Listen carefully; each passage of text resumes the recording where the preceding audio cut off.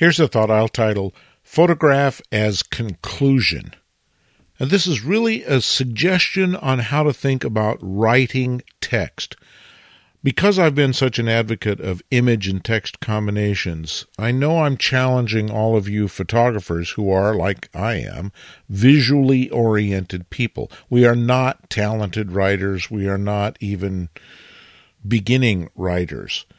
Some of you probably are, but most of you, like me, find writing to be way more difficult than photography because staring at the blank page just makes me freeze. So how do you get started in writing? Well, here's a little trick. And I found this to be an incredibly successful little writing aid, if you will. And that is to think of your photograph as either the conclusion of something that has happened before the moment of the photograph, or the photograph is the precursor to something that's about to happen, and the photograph is pointing the way. It's the launching pad for some action. So think of it this way. The world is constantly in motion, constantly changing, constantly moving, and that fraction of a second in which we make the photograph does one of two things. It either puts a period to the end of a sentence that's gone on before the moment of the shutter release, or it's the starting gun. So you press the shutter release and something happens. If you can think in these two alternatives, it can give you a way to get started in your writing. So, for example, if your photograph is a conclusion, it's the end point of some story, then ask yourself the question, what are the things that happened before what we see in the photograph? And if you can then describe those things that happened before what we see in the photograph, you might have a little story. And now, keep in mind, that might be fiction, it might be factual, it might be first-person experiential, what you experienced just before the moment of the photograph, or what happened geologically during the course of the previous billion years that led up to this moment in which you photographed. But that moment is the end of a process. Then writing that text is just a matter of writing what that process was that ended up in your photograph.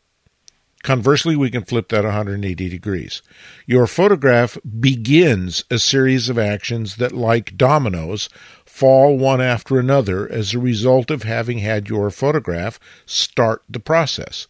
So if you can look at a photograph and say, well, from this moment forward, the following things happened, that might give you a way to write the text.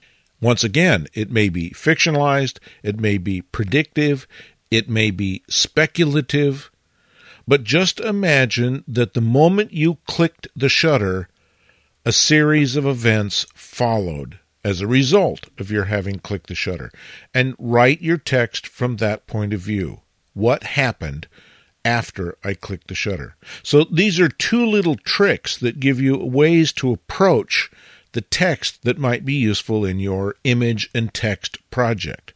Since all of us can speak, we could probably fantasize a little bit about what that might be, and maybe just speaking it and recording it and transcribing it is a way to actually compose the text, but you have to have some concept before you can speak it.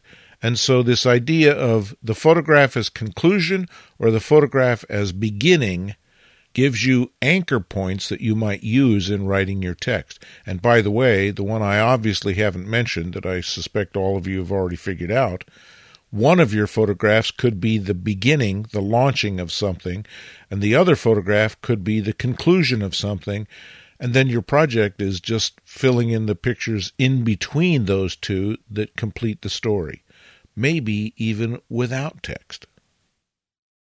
Copyright 2023, Lenswork Publishing.